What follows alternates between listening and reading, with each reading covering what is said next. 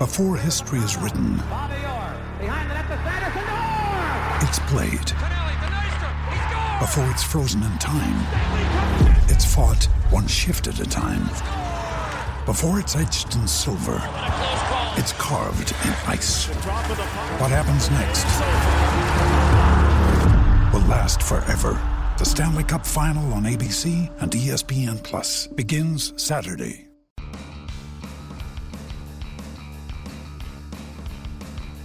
You're listening to MLB.com Extras, brought to you by MLB.tv. It's baseball everywhere. Hi, everybody. Thanks for tuning in. I'm Anthony Cashman, and this is our weekly look at the Chicago White Sox. I am joined, as I am each week, by the fabulous Scott Merkin. Merk, as we record this, we're going into Tuesday here. 12 games left before the All-Star break for the Chicago White Sox. And as you pointed out in your latest story at MLB.com, 9 of those 12 are at home. 6 are against the Twins and Braves, who have each of their league's worst records. So this is obviously it's always an important stretch just before the break, kind of know where you're sitting going into the ceremonial midway mark. But for this club, it feels particularly important because Rick Hahn's got some decisions to make. Yeah, Rick Hahn talked to the media at the beginning of the homestand like he usually does and said there's no magical day or no magical mark over 500 that, lets him decide whether he should make, 2 moves, 3 moves, 1 move, no move, whatever, how aggressive he's going to be, basically. But I would say I think it's a pretty safe guess, when you have 3 at home against the Twins, 3 on the road against Houston, which should be a very interesting series, 3 at home against the Yankees, who are kind of in the same boat as the Sox, and 3 at home against Atlanta. If you go 4-8 or 5-7 somehow in that, I think 500 is even, okay. But if you go below 500, I think you got a pretty, hard fight to come back from in the second half. They're at 500 as we tape this.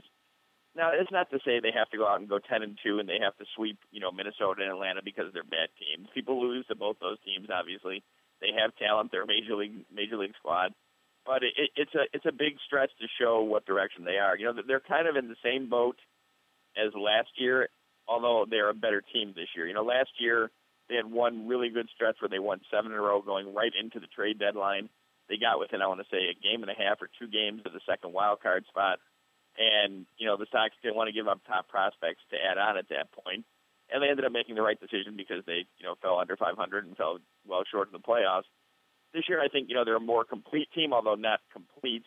And once again, though, with the way Cleveland's playing, they may be looking at a wild card type situation. It's a little early still with so many head-to-head games with Cleveland, but just the way the Indians have kind of separated themselves, you wonder if that's the case. So then you have to weigh, as the White Sox, what do you give up in order to get something back? Do you feel like if you get in the wild card game with Chris Sale or Jose Quintana as your pitcher, you've got a shot to get to the next round, so you go all in, so to speak, or do you kind of, maybe go a level down in acquiring people? But I think these 12 games, while not setting the final decision, because you do have 6 in the West Coast and Anaheim and Seattle after the All-Star break, will go a long way to deciding that. They need to be over 500. They need to go into the break, I would say, over 500 after this 12-game stretch.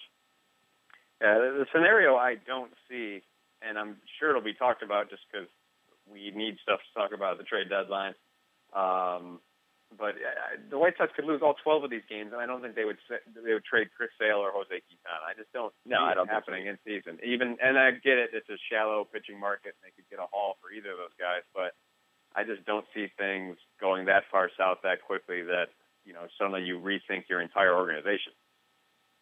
No, if they went 0-12, I don't think that would be a real good scenario either. But I think well, of course not. But I don't think it changes your entire outlook.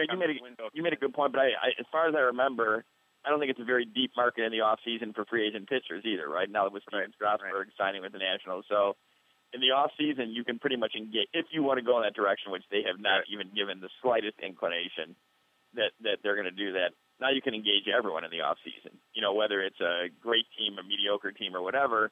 And I realize that maybe if you think of trading one of them now, you might have a good team kind of over the barrel and can ask for a little bit more. But I think it works just as well. Here's the thing about Sale is, I think with what's happened with the Cubs and what's happened with Houston and what's happened with Kansas City when they traded Greinke, so forth and so on, that's just the default situation now. Oh, this team's struggling. They need to rebuild. Let's trade the best player and get 7 guys back that can help the team. Well, it doesn't always work that way, first of all. And second of all, in Chris Sale, you have a guy who's still under contract with a couple options, I believe, for 3 more years, and you have a guy who wants to be there. This is not a guy who's saying, well, when I go free agent or at the end of this year, I don't want to come back, I want to be traded. This is a guy who wants to be there, and he wants to not necessarily be the face of the team. I don't think he's not requesting that, but is comfortable being one of the leaders, is comfortable stepping up and saying things when he feels it needs to be said, as he did in the situation in spring training. So this is not a guy you need to get rid of. This is a guy you build a team around. And people will say, well, you've already had, 5 of his prime years as a starter and 4 so far, and you're not really gone anywhere. Well, all it takes is 1 year to click. So you build around him and you build the core around him, is my opinion. Same with Quintana. But, I don't think you trade him just because it's magically going to turn your team around. There's no guarantee of that. You have a guy that teams will overpay by millions and millions to get. So why trade him at this point? Exactly. One more point on Sale, and we're thinking a little bit ahead here, a couple weeks ahead, but, you kind of look at the landscape, and it's hard to identify American League starting pitcher for the All-Star game. If you go by reputation and pedigree and all these things, I think it's Chris Sale. I know Robin Ventura feels that way. He said the other day he's the best. You can say I'm biased or not, he's still the best. I would tend to agree with that. But then if you want to get, down to the statistics of it all, and we know Sale had a couple rough outings in the last month or so, right now there's a great case for Stephen Wright, the knuckleballer who, barely makes the rotation out of camp and ends up having a great season for the Red Sox. Within the division, Danny Salazar, Quintana himself has a bit of a case if you want to get into stats. But I don't know. I just have this feeling it's going to be Chris Sale. I could be wrong.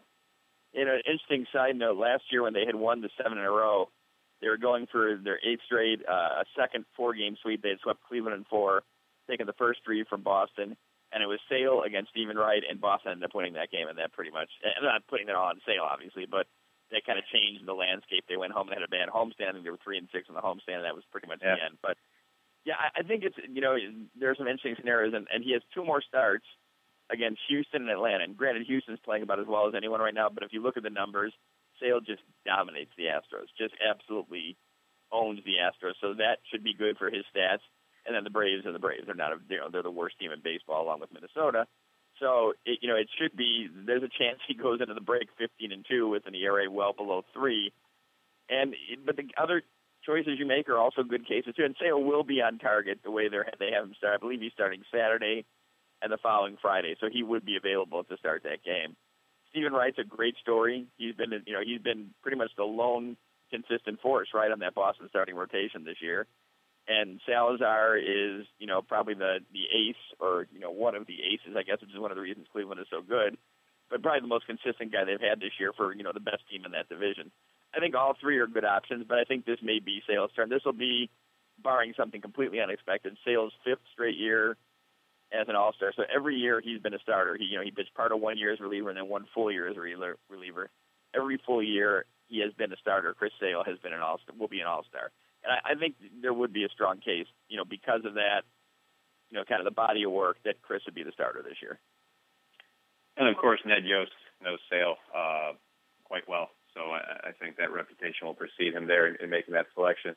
Carlos Rodon, 2 earned runs or fewer in 4 of his last 5 starts. So there's a guy who's had his ups and downs here in his sophomore season, but seems to be getting a little traction there. Yeah, I think we talked about this before on the extra, podcast here, and that you have to remember that he's barely over a year as a major league pitcher, and just a little over a year. I want to say like 36, 37 starts now as part of the rotation. So he's a very talented kid, very tough competitor. I think the one thing he'd probably like is a little more efficiency over the course of the game. He's been more effectively wild. The good thing for him is that when he is getting behind 2-0, 3-1 in counts, he's not giving in. He's not walking guys, and he's not really getting hit very hard. But, he is not getting into the 7th, not getting into the 8th, which, again, feeds into that taxing the bullpen. But, yeah, he's been great of late. He's been attacking the zone more. And I think it's just all a learning process for him. As Don Cooper has pointed out many, many times in very colorful terms, he did not come as a finished product. He's not a finished product, and and that's fine. He's basically a little over 1 year in the majors, and they're working on it. And he should be, a strong. I think that's something that people point to when they talk about trading Sale or Quintana is that you have a guy like Rodon, you have Carson Fulmer in the wing, Spencer Adams, that sort of thing. But, again, Sale is Sale, and Rodon is working to get somewhere close to that level.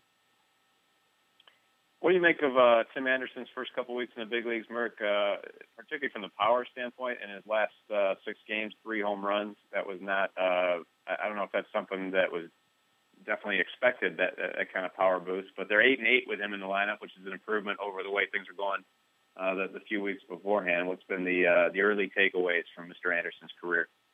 Kind of an electric offensive force, kind of makes things happen. Pretty solid defensively from what we've seen at shortstop. Looks like he's better going up the middle than in the hole, between short and third. But still, again, so raw and so young in a position. And, of course, the thing everyone points to is he has yet to draw a walk at the major league level. But that was kind of his MO if he was coming up through the system, made things happen with the bat, was not a guy who worked deep into the counts. But, it was his time. He forced the issue. Jimmy Rollins was not good. For the White Sox, he did not hit the ball very well. He was very bad against right-handed hitters. But again, I think it was more a case of Tim Anderson proving it was time for him to come to the majors and play every day.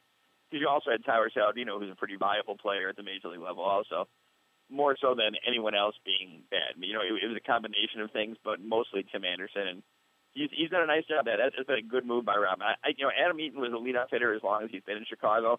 I don't think he ever really particularly, I don't want to say didn't love the position, but he knew he had more at another spot in the order. So I think you made 2 positions stronger by kind of like moving Eaton to right field, by moving Eaton to the second spot in the lineup. So I think it's a good look for the offense, and Tim Anderson has been, the athlete and the solid baseball player people have expected. And of course, very young, so going to make some mistakes, going to, be a little impatient at times, but they have a good one in Tim Anderson, it looks like. All right, there's the latest from Mr. Merck. I want to thank him for joining us, and thank you for tuning in. This has been MLB.com Extra, Chicago White Sox edition. MLB.TV Premium, the #1 live streaming sports service, is celebrating 13 years. Watch every out-of-market regular season game live or on demand in true HD. Real-time highlights, live look-ins, pitch tracking widget, and more. MLB.TV Premium includes a free At-Bat 15 subscription. Watch live baseball on over 400 mobile and connected devices. Watch at home, in the office, or on the go, every night, on every device. Blackout and other restrictions apply. Visit MLB.TV for details.